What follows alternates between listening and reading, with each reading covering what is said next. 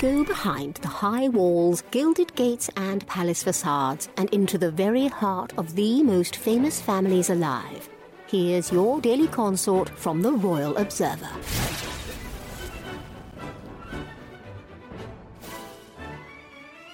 King Charles III is apparently putting the brakes on his feud with Prince Andrew over Royal Lodge, royal expert Jenny Bond told an outlet. The last thing the king needs is headlines suggesting that he is vindictive or heartless, and, since Sarah's breast cancer news, that is certainly how evicting them will look, she dished.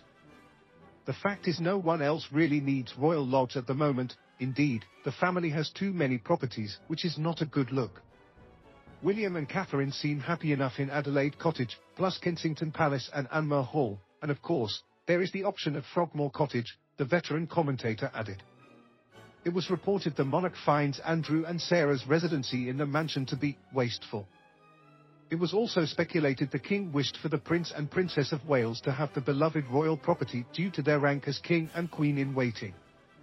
The lavish house was rented to the prince in 2003, upon which he signed a lease with the Crown Estate for 75 years.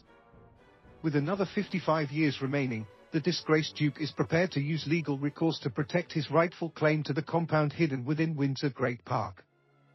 Prince Andrew is digging his heels in because he's paid quite a lot of money, actually, for refurbishments and stuff, and the fact he had a guarantee from the Queen makes it probably very unlikely that they are going to be kicking them out anytime soon, royal reporter Robert Johnson told a publication.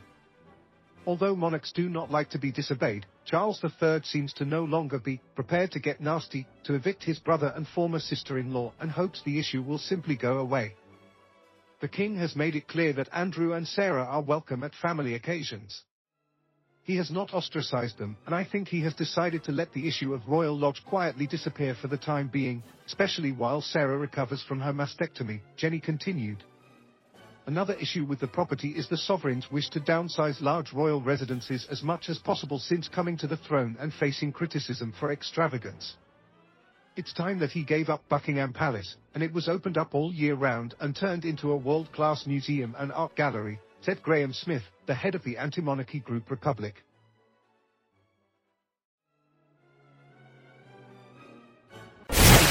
For more of your daily consort, be sure to visit theroyalobserver.com. Subscribe and like this podcast. Oh, and keep calm and carry on.